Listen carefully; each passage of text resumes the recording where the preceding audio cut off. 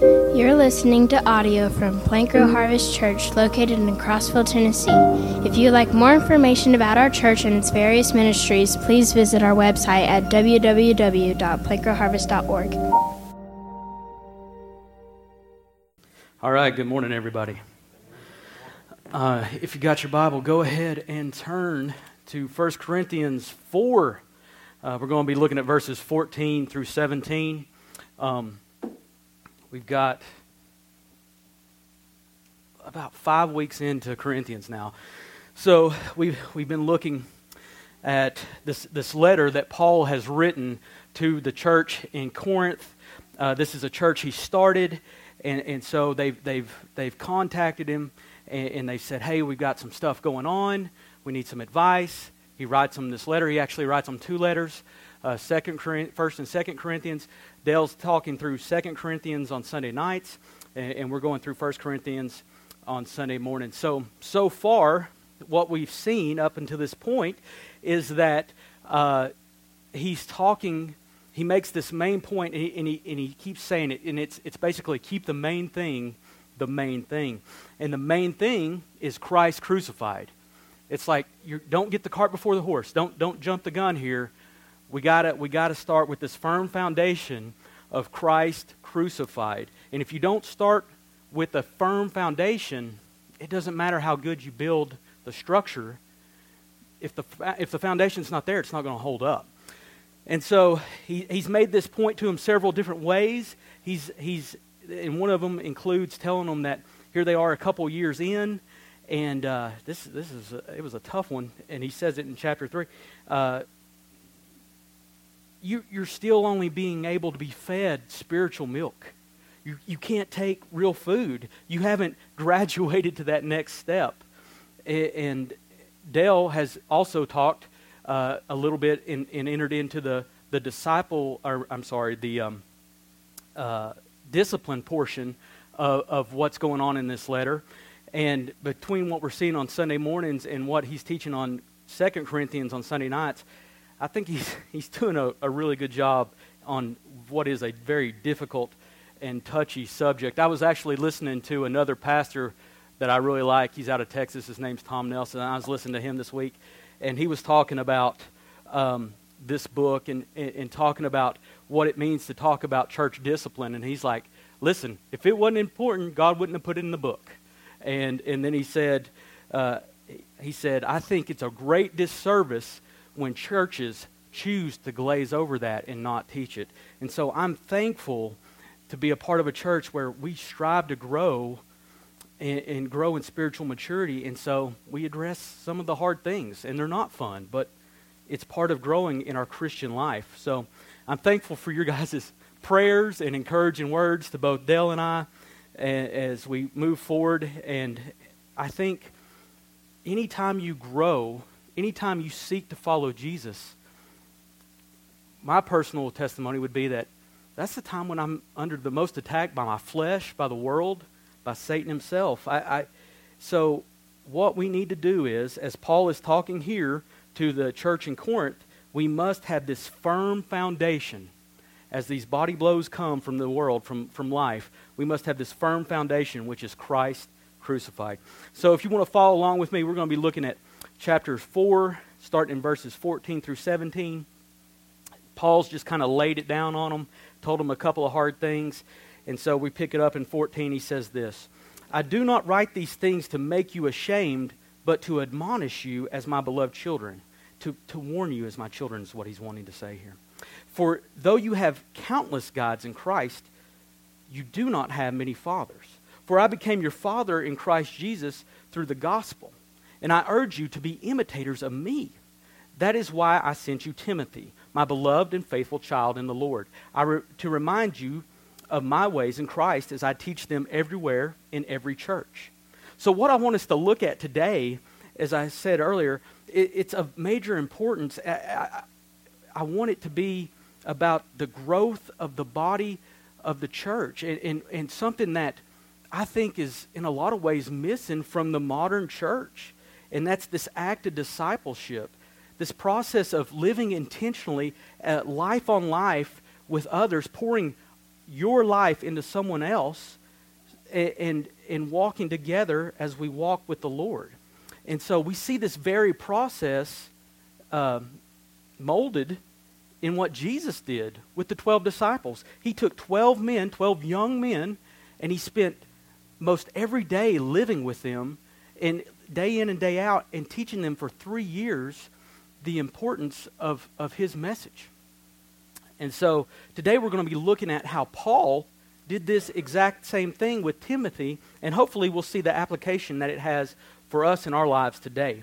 So what we're going to do is we're going to look at the full, kind of throughout the whole New Testament, at who Timothy really is and some of the attributes that make him a good disciple. And this will explain why Paul has sent him to the church in Corinth in these verses that we're looking at right now. So Paul, as you know, is such a major person, a major character in the New Testament, because most of the New Testament is written by him, and so he has what he would consider many children. But there's something about Timothy that we see that he doesn't say about a lot of others.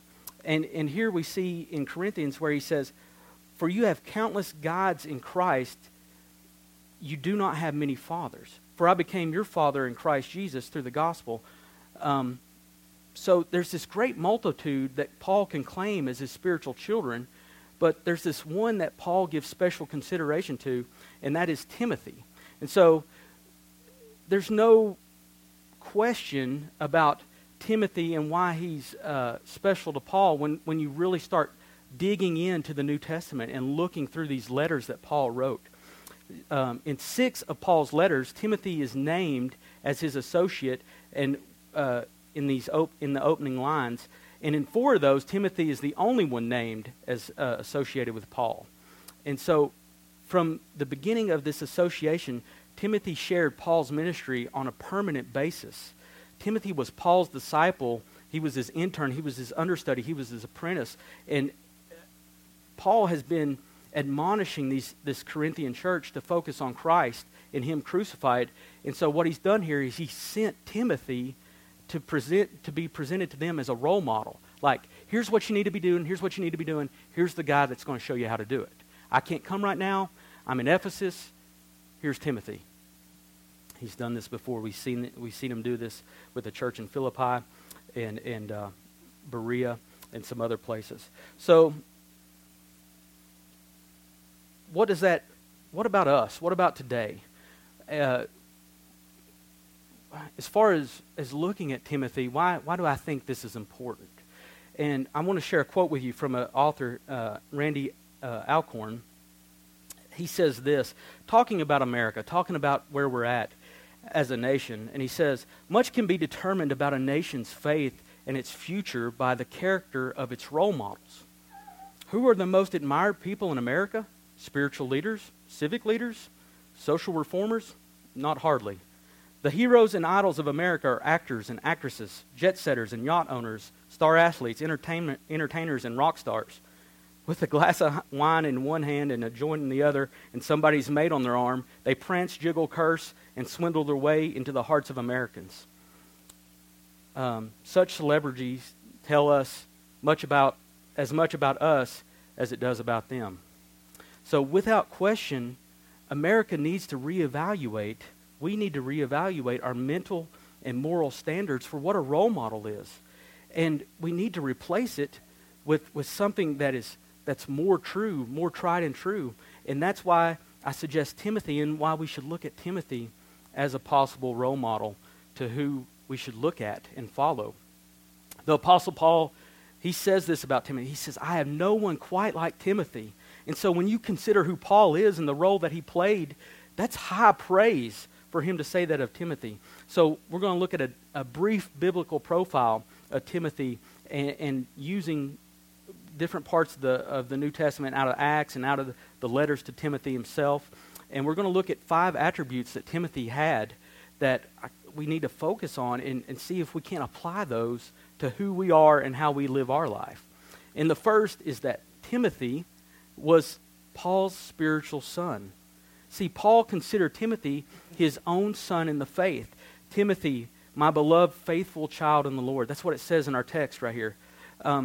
In a brief number of times that we read throughout the New Testament, we see that Paul mentions the same way, Timothy at least 5 times, the same thing about Timothy at least 5 times. Paul calls him my own son in the faith, my dearly beloved son, my son Timothy, and Timothy, who is my beloved son. And it's apparent from the account of Paul's first missionary journey that Paul was key in leading Timothy to faith in Christ. That's in Acts 14. And Timothy probably, we see that he lived in Lysteria, and it's a city that Paul visited on his first journey. And this was about 47 A.D. This is about 17 years after Jesus had been died, buried, and resurrected. And so what happens is, after that happens, and the day of Pentecost happens, and Saul meets Jesus on the road to Damascus and becomes Paul, he becomes part of this church in Antioch. And this church in Antioch is being led by the Holy Spirit to extend Christianity out into the world. It's time to go forth. It's time to make missionaries and go plant more churches and reach the world for Jesus. And so they send out Barnabas and Paul on this first missionary journey. And so as they travel westward, everywhere they went, they not only introduced the faith of Jesus Christ, they also stirred up some pretty major opposition to Christ and his gospel. And Lystra, which is where Timothy's from, it wasn't on the original itinerary. It didn't look like it was. It was more of a replacement venue. And so after Paul and Barnabas had been persecuted several times, they go to this town of Lystra, which is kind of this mountain town, little secluded town, and there they meet this guy named Timothy. And Timothy comes from this kind of divided home in Lystra. His mom was a Jewish woman, and his dad was a Gentile. And Lystra had such a small Jewish population that there was no synagogue, so there wasn't a very big Jewish community, so there wasn't a whole lot of religious activity that we're aware of. But what we see is that by the Holy Spirit, Paul gets put in contact with Timothy, and Timothy's grandmother and mother are the ones who have built into Timothy and read in the Word and shown him the Bible. And so through Paul, Timothy's grandmother, mother, and Timothy all come to know the Lord. Lois is the grandmother's name. Eunice is the mother's name. And so in Timothy, and so they're all saved. They all come to know Jesus. So Paul was Timothy's father in the faith, and Timothy was Paul's spiritual son. And so the question is, now that he's a spiritual son, what does that mean? What does that look like? What does a good son do? Well, he loves his father. He respects his father. He obeys his father and shows an increasing family likeness to his father. And something that I get a real big kick out of, people come up to Whitney and I, and they see our kids, and they see Moses, and they're like, man, you guys, he looks just like you guys. You know, and I'm like, it gets me pumped. I'm like, heck yeah, he does. That's my son. But the thing is, he's adopted. I mean, he's not our biological son, but he is so much like us. He looks like us, and there's no way that he's not part of us. I think the same thing about Faithy. She's a little Bisbee. Everything about her, I think she's Bisbee through and through. And so, now stop and think about that as a Christian. Think about that as a believer. You see, as Christians, we are adopted sons and daughters of God Almighty. He has brought us into His home. He has made us His children. How great is His love for us? So what does this mean for us? What does it mean for you as a daughter of Christ, as a son of Christ, as a daughter and son of God Almighty? It's tough. It means that we are to obey and to follow and look more and more like Jesus. So every growing Christian should have a spiritual son or daughter, someone that they've led to the Lord, and someone who we should be nurturing and encouraging and hoping that they walk worthy. as a parent disciplines a child, the child should love his parent and grow under the guidance of his parent and carry out the work of his parent.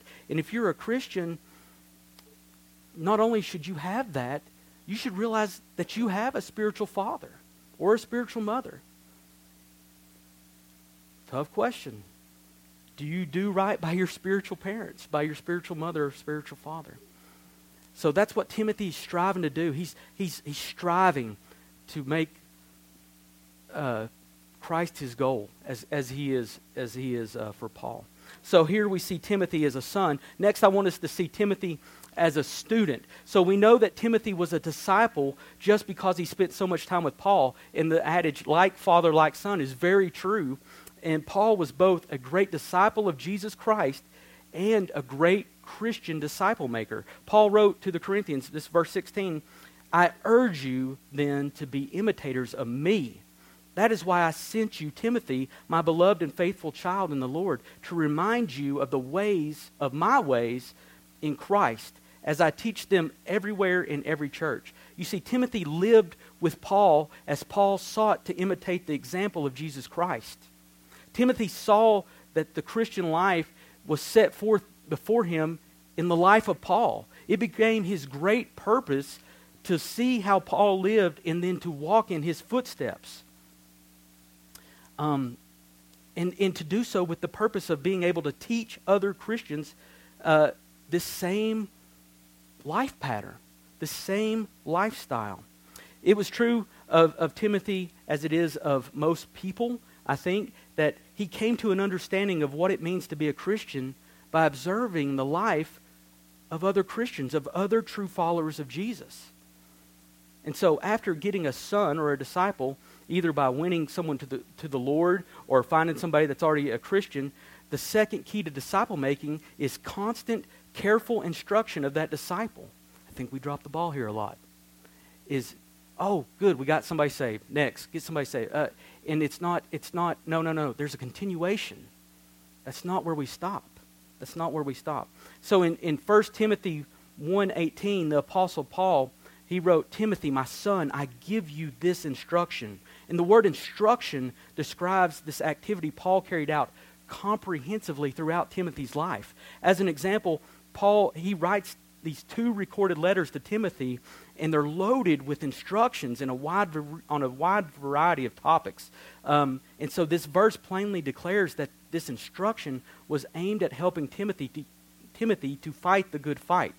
So a Christian is not likely to be an effective Christian warrior unless we are comprehensively and intentionally taught and trained in all matters of Christian truth. Let me say that again. So a Christian is not likely to be an effective Christian warrior unless he or she is comprehensively and intentionally taught and trained in the matters of Christian truth. So we're to be students. We're to be sons and daughters of God Almighty, and we're to be students. So we see that something else about Timothy here that made him kind of a rarity is that he was a student of the Word. He's a student of the Word. Paul says to him in 2 Timothy 3:14 through 15, but as for you, continue in what you have learned and have firmly believed. This is a continuation of what his mother and his grandmother have taught him with the Scriptures. Talking to Timothy, but as for you, continue in what you have learned and have firmly believed, knowing from who you have learned it. Your mom and grandma ain't leading you down the wrong way. They're telling you the truth. Listen to them. And how from childhood you have been acquainted with the sacred writings, which are able to make you wise for salvation through faith in Christ Jesus. So Paul also admonished Timothy here to study to show thyself approved unto God, a workman that needeth not be ashamed, rightly dividing the word of truth. And we have every reason to believe that Timothy did exactly that. We see it in the testimony of the words written about him in the New Testament. Paul encouraged Timothy to give attendance to reading, to exhortation, and to the doctrine. That's in 1 Timothy 4:13. And again, we can be sure that he did this. According to Paul, Timothy has been nourished up in the word of faith and of good doctrine. So what a good role model Timothy can be to you and me today And as modern Christians, he was in the Word. He saw the importance of the Word.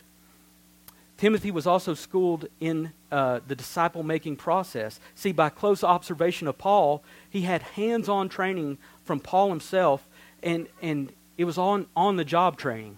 I mean, he learned right away how to follow and be a disciple maker.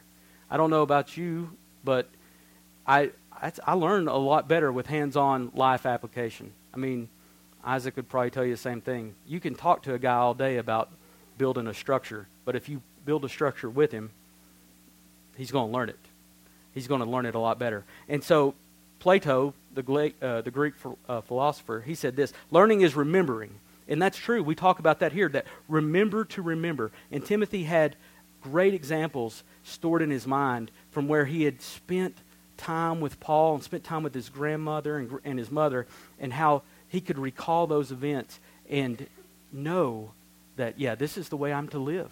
This is the Word of God. This is how I'm to proceed forward. And so we should have that as modern-day Christians. We should pause for a moment throughout our days and think to ourselves, how many times have we seen discipleship right in front of our eyes? How many times have we seen people following Jesus right before our eyes? We should remember those and apply them to our lives. So Timothy wasn't just a spiritual son and a student, he was also a servant. This third attribute is that he was a servant. Paul wrote of Timothy, "I have no man like-minded who will naturally care for your state. He is loyal and genuinely concerned for you," is what another translation says.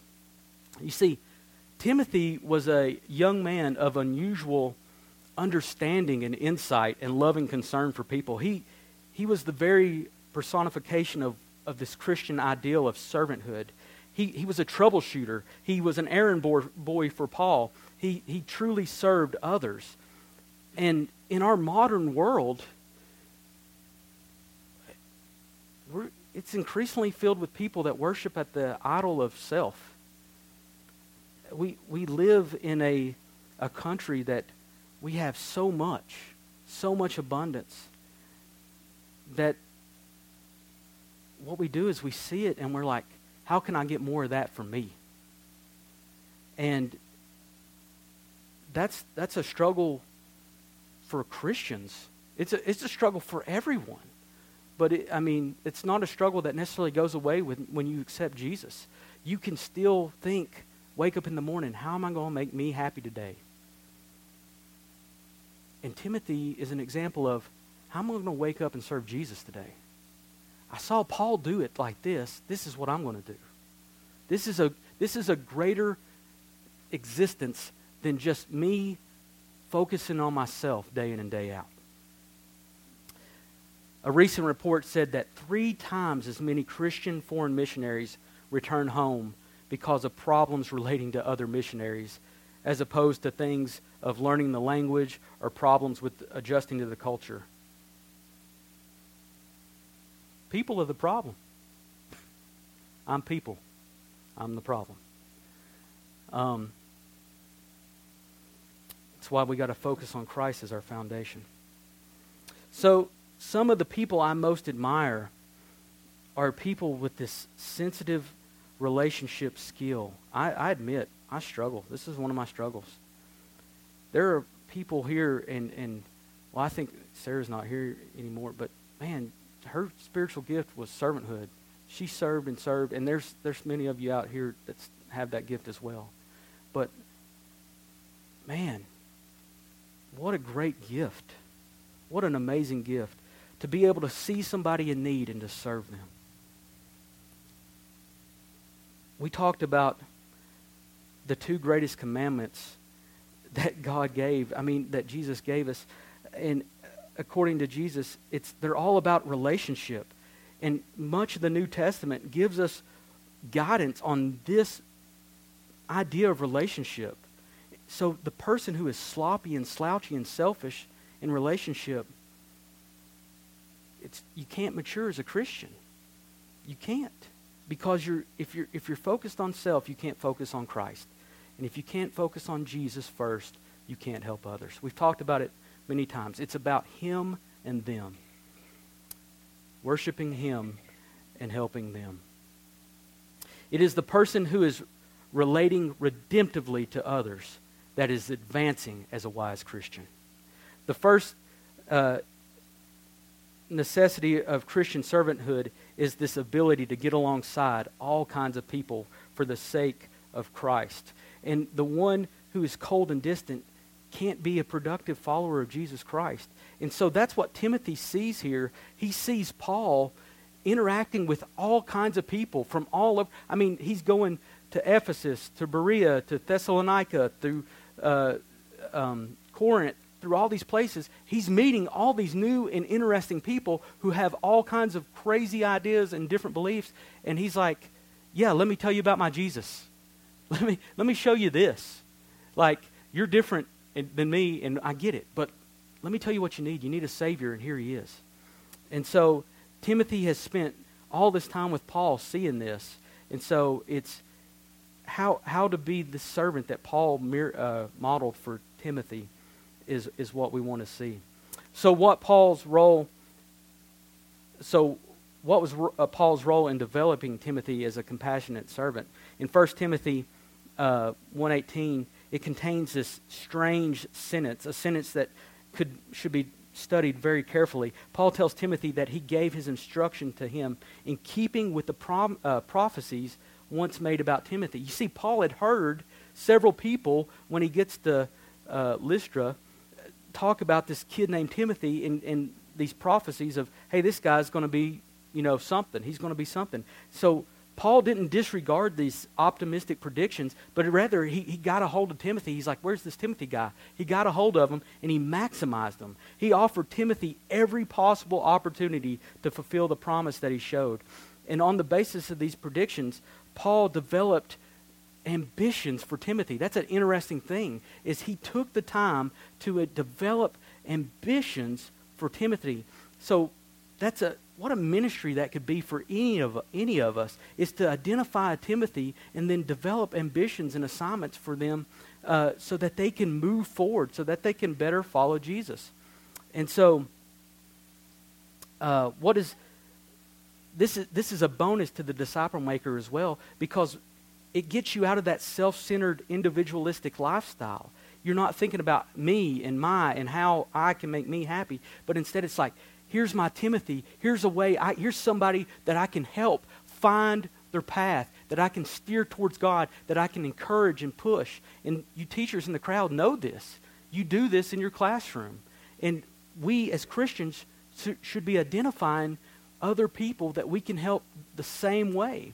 That we can say, hey, have you thought about this? Hey, come with me to this. Hey, come with me as I talk to this person, and you're going to see what I'm going to say to them. And then maybe you can say something to somebody else that you know. And so it's this idea of putting people on the path towards Jesus. So we've seen this attribute so far that Timothy's a son, a student, a servant. The next thing I want you to see is Timothy is a substitute. And this is an interesting one, I think, because in developing sympathy for other people, Timothy was being prepared to play one of the most important roles of his life. And as a disciple, he was this person in training, and he was training under Paul to be a hands-on disciple trainer himself. And one of the roles that Timothy had that he probably never anticipated was that he was going to become this master substitute of God's discipleship team. What we see here is that at the very beginning of Timothy's story, there's this guy named John Mark, all right? And John Mark is a disciple that's going with Paul and Barnabas. He's a nephew of Barnabas. And so on their first missionary journey, John Mark hangs it up. He's like, I'm done. I'm going home. And he's like, that's in Acts 13. He heads home.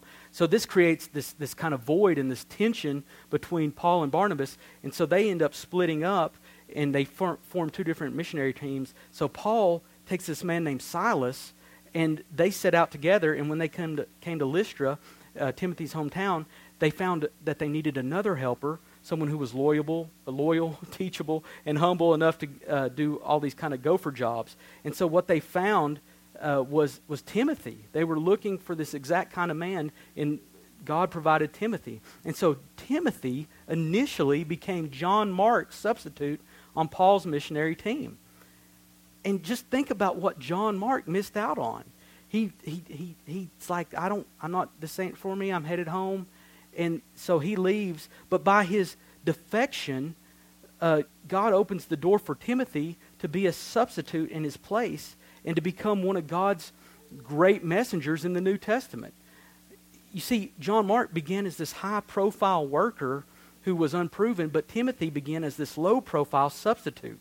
And however, through Timothy being a substitute, he remained a co-laborer with Paul for nearly 20 years. So that begs the question,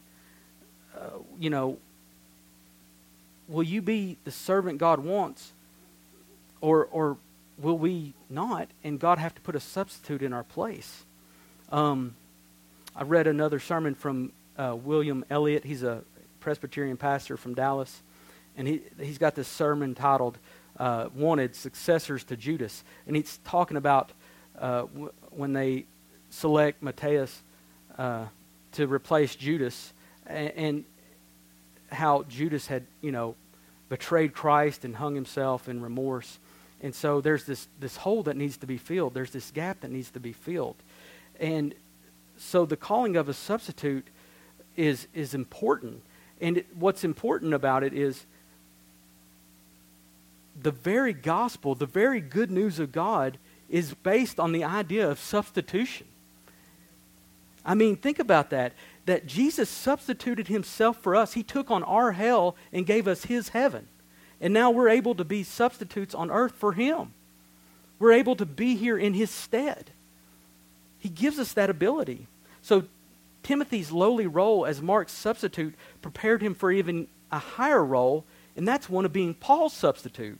See, as Timothy developed as a student and a servant, Paul gradually handed over more and more ministry to him. So in Berea, when the Jews from Thessalonica show up and they stir up all the people and Paul has to flee the city, what does he do? He leaves behind Timothy and Silas to complete the work that needs to be done there. He had a plan. There's a purpose for telling Timothy all this stuff, for living life on life with Timothy, because when Paul flees, the message doesn't leave with Paul. Timothy's still there. And Timothy doesn't kind of know what Paul's talking about. Timothy knows exactly the gospel of Paul, because Paul's put it into him. Later on, Paul was sent out on numerous missions from Paul. Timothy was sent out on numerous missions from Paul as a substitute, as a representative. And as I said earlier, many of Paul's letters have Timothy's name alongside his in the opening. And so here's this astounding picture. Think about this. This is a pretty astounding picture of the senior executive in Paul, this veteran leader, acting as a public relations officer to this junior partner in Timothy. He's pushing Timothy. He knows that his time is coming. He knows that he's going to pass from this world. And he knows that the message of the gospel of Jesus Christ is to continue on and on and on and on. So no wonder the work expanded so rapidly and with such a great vision, and because we had these selfless leaders in Paul, who was a spiritual father, and the selfless son, student, and servant that we see in Timothy. I mean, recently I read this. Paul almost single-handedly impacted and changed the entire Roman Empire, and I think that's a very true statement. But it also is a little bit misleading, because Paul could have never done such amazing lasting work if he hadn't multiplied his ministry in men like Timothy, who often served as Paul's substitute. You see, when Paul wrote this Corinthian letter, he was in Ephesus. He wanted to come and see the Corinthian brothers and sisters in person, but he wasn't sure of when that would happen. So instead, he sent Timothy to them to be his very own substitute. Paul wanted the Corinthian people to know that if he could not come to them, he would send Timothy, and Timothy's coming in Paul's place would not be a reduction. It wouldn't be a secondhand thing. It would be as if Paul was there himself. See, Jesus himself said in the Gospels, when the process of disciple making is complete, the disciple will be like his teacher. And this Paul and Timothy relationship proved this principle. See, Paul says, hey, when I send Timothy, when Timothy comes to you, it's like me coming to you. When Timothy speaks to you, it's like me speaking to you. So Paul had lived so transparently with Timothy that he had transferred his very life to him. And so this is the classic definition of New Testament disciple making, this close-up transfer of life on life, from disciple maker to disciple. And Paul and Timothy perfectly modeled this pattern. So Paul was this substitute, and he played the role with Christ-like skill. The last thing I want us to see, this final attribute, is Timothy as a steward, Timothy's stewardship. So we see that Timothy was this faithful Christian steward. And the word steward describes a person who manages somebody else's goods for the advantage of the owner. And so in today's church, a lot of times we reduce the word of stewardship or stewardness to money. And that's a severe restriction of the word. It's a downgrading of the word. Stewardship includes the management of money, but that is only a small part of this full biblical meaning of the word. In the Bible, all of life is given to each human being as a great gift from God. So this receipt of the gift is to manage it for God's good and God's glory, and to fail to do so is a crime. Did you realize that? To fail to do so is a crime, and the Bible calls it sin. And the very first sin, the original sin, was this misappropriation of God's good by Adam and Eve. See, they were given this entire garden of good fruits to tend and to keep, to manage for their good and for God's glory, but they misappropriated it to their own use, and there was this one fruit that God said, don't touch it, don't eat it, and they did. And they sinned. They committed a crime against God, and that day, they spiritually died to God. So Timothy, here we see he is also given a stewardship charge, a responsibility to manage an estate for God's glory. He was given the greatest trust of all, and this trust is referred to numerous times in Paul's letter. The key word in picturing this trust or of the stewardship is this word of commit, and it can also be translated deposit. So I kind of want to trace this word a little bit in Paul's letters to Timothy and look at what this means for us today. What about this commitment and this deposit? Why does that even matter to us today? So Paul himself was a steward of the message of the gospel of Christ, and he said time and time and time again, what an inconceivable, amazing gift that God has given me, this gospel, that I can share it with others. It's such an invaluable treasure. A price cannot be put on it. And so this idea that it's traced from Paul, he transfers it to Timothy, and it's this idea that it's this deposit left for safekeeping in someone's care. It's a deposit left for safekeeping in someone's care, and so there's 4 deposits, transfer actions that I want us to look at real quick, and that is that this first stated deposit in these letters is the deposit of Paul's soul into Christ's care. You see, in 2 Timothy 1:12, Paul wrote, I am not ashamed, for I know who I have believed, and am persuaded that he is able to keep that which I have committed or deposited unto him against that day. So this first deposit is in the series is where Paul puts his eternal welfare in Christ's hands. And this is this deposit of salvation. And every Christian, if you have called on the name of the Lord, you have made this deposit into Christ. When we trust Christ, we entrust our eternal well-being to Christ's care. If you're here this morning and you've not done that, I'd love to talk to you after the service, because that's the best deposit you can make.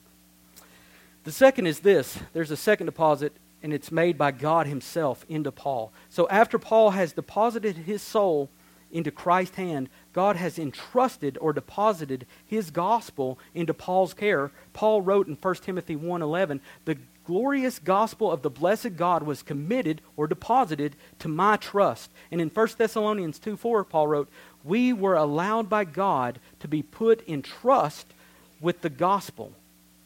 You see, Paul was put in touch with the gospel when God's hand of grace met his hand in faith.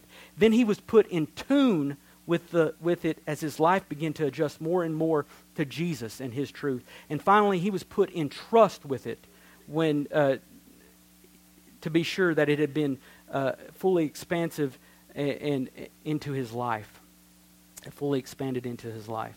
So never was a trustee given a greater and more responsible trust than this. We have this treasure of the gospel in these earthen vessels in our bodies that Paul says. The glorious gospel of Christ was placed into the hands of frail and sinful man.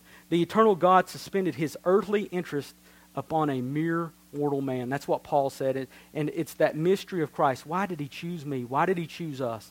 Why? I mean, we're broken, yet he chose us. So Paul became this carrier and communicator of the greatest of all treasures. So first deposit, Christ, or Paul's life into Christ. Second deposit, God's message into Paul. And then this third deposit in this series is made by Paul. And again, it's this transaction it's daring. It's unbelievably daring. You see, Paul deposits the gospel that had been entrusted into him into Timothy's care. So this young and timid Timothy becomes a link in the chain of deposits. In 2 Timothy 1:14, Paul counsels Timothy to keep guard. Keep guard by the Holy Spirit who dwells in you, that good things which was committed or deposited unto you. Man, that's a powerful word. Such a sentence, it needs to be carefully read and understood. Note the words, guard good things and committed. Another pastor says it this way, guard this precious thing placed in your custody by the Holy Spirit who works in you. Guard, precious thing placed in your custody by the Holy Spirit who works in us. 1 Timothy 6:20 says this, says the urgency of the trust, it's highlighted here. He says, "O Timothy, guard that which is deposited in your care." So these last two deposits of the gospel are from the gospel into Paul, and then Paul deposits the gospel from himself into Timothy. And that is stewardship. That is a picture of stewardship. You see, this is a major point. When you see a Christian, when you see that a Christian owns Christ, when you see that we own Christ, we immediately know that we owe Christ. To know that we own Him, that He has given Himself to us, we see that we immediately owe Him. So we become this instant manager, this immediate steward of the gospel of Christ, and this true stewardship of Christian service. So there's a final deposit I want to show you. So Paul has deposited his soul into Christ's hands. Christ has deposited his life and his gospel into Paul's hands. Paul has deposited the gospel into Timothy's hands. Now Timothy was to deposit this gospel into the hands of faithful men who would continue this process of gospel advancement. 2 Timothy 2:2 says this, "And these things, the riches of the gospel, that thou, Timothy, hast received by deposit from me, Paul, the same commit, deposit, entrust to faithful men who shall also be able to teach others also." Another translation says, "Pass on what you've heard from me to reliable leaders who are competent to teach others." See, Paul was to teach Timothy, and Timothy to faithful men to others. That's 4 generations of carriers and communicators, each one as competent as the first to share this good news of Jesus Christ. And it was to be done so in this process of disciple making. So this brings us full circle back to where we started with this young church in Corinth, right? What do we see? We see Timothy show up. Timothy shows up, and what's he to do? He shows up as a spiritual son and a student of Paul, and he shows up to serve as a substitute to teach and develop the stewardship of the church. Paul has spent years and years pouring into Timothy for such a time as this. Now Timothy is going to do with others what Paul has done with him. You see, that's the mission of Plant, Grow, Harvest, and it has been since day one. We're going on year 8, and I brought my old shirt just to show you guys. I was going to wear it, but I was going to freeze to death if I did. Plant. We want to see the gospel planted. We want to see the seed planted.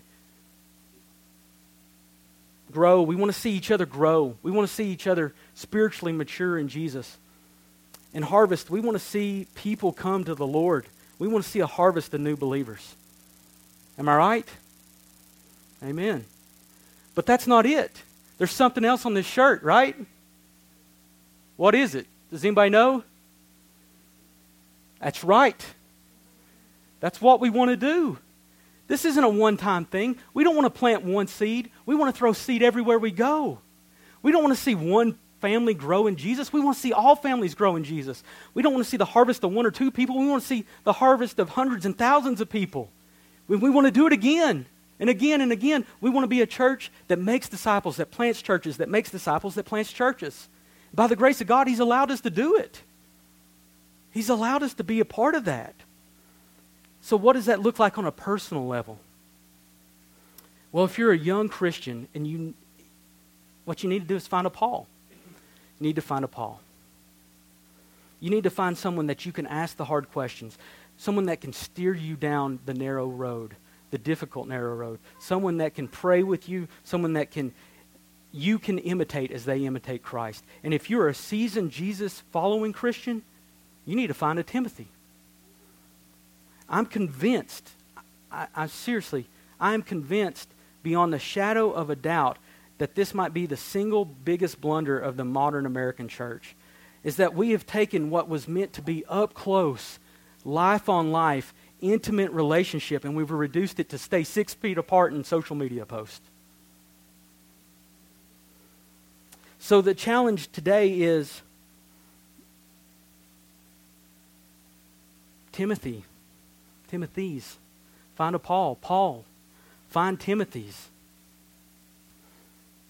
It's not a hidden code in the New Testament. We see Jesus do it with 12 guys, and then we see those guys do it with other guys, and we see those guys do it with other guys. It's all the way through the Bible, through the New Testament. This is key. Herb Hodges used to say, Christianity is a lifestyle for a lifetime. We're not to get weary. We shouldn't stop. We should keep going. We should keep following Jesus. Yes, there's tough days. But tough days are sometimes when you can do the most growing. If we're going to claim Christ, we need to get serious about how we live for Him. It's a tough thing. It's a tough word. But that's what we need to do, and we need to encourage each other to do so. So I hope you think about these things this week. Maybe it's your own children. I mean, absolutely, you should disciple your own children. But if you don't have children in the home, maybe you should look for somebody else. And if you feel like you need discipling, there's some guys or ladies that we can put you in touch with if you really want to grow. We don't need to be like the Corinthians in chapter 3 and be stuck on spiritual milk. We need to mature so that we can mature others, so that we can make disciples that plant churches, that make disciples that plant churches. All right. That's what I got for today. Let's pray. We got food. We'd love for you guys to stay and eat with us.